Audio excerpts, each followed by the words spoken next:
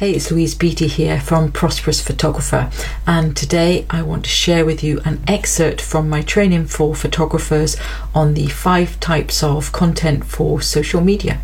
Enjoy. Okay, so let's first of all take a look at why most content fails. Most photographers think that their social media and content should be all about their photos and sharing images of their clients. Now, this can be powerful, but people don't know what you did for other people.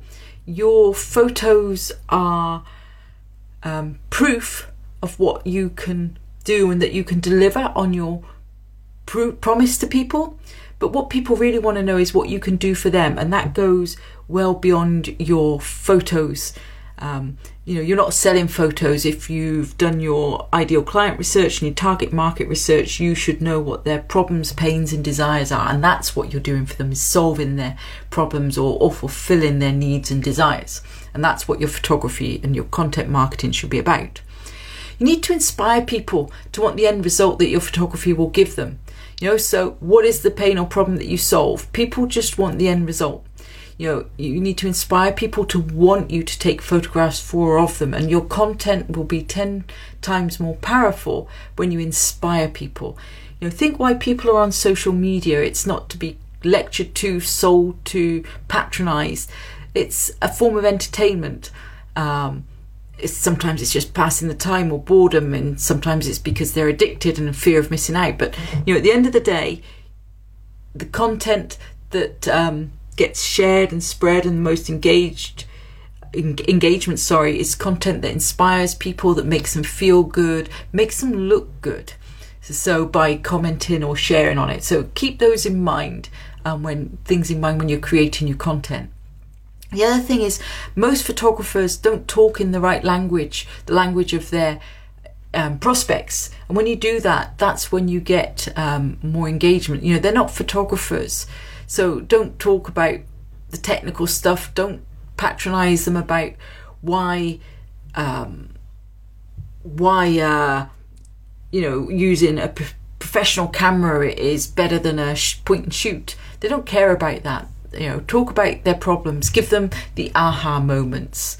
Help them to believe that the end result you give is possible for them, because that's when they're going to want to come into your world. If you're doing boudoir, for example, and you're just showing images of amazing looking women who've got beautiful bodies. When I say beautiful bodies, I think every body is beautiful, but perfect bodies that are slim, size 8, then the majority of women aren't going to relate to that, and they're not going to believe that that's possible for them.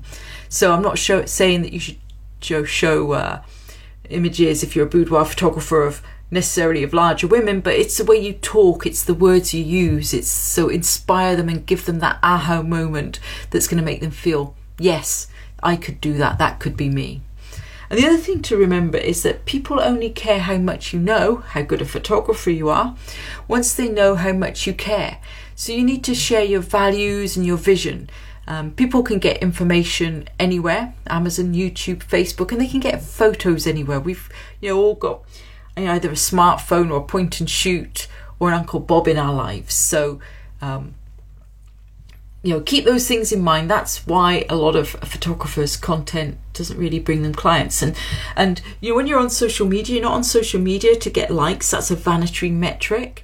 Yes, it will help you in the algorithm, but at the end of the day, your social media is there to do a job, and that's to bring them into your world, get them on your list in some form, either your email list or get them onto your website and use retargeting pixels. And so you build like the list on Facebook and audience, and to get clients. The first 2 options are so that you can continue marketing to them and control when you market to them, rather than hoping they're going to come back to one of your assets, your social media page or your posts or your website. But the other option, the other goal obviously, is to get clients. So why do this? Why put some effort into your social media? Well, let's have a look.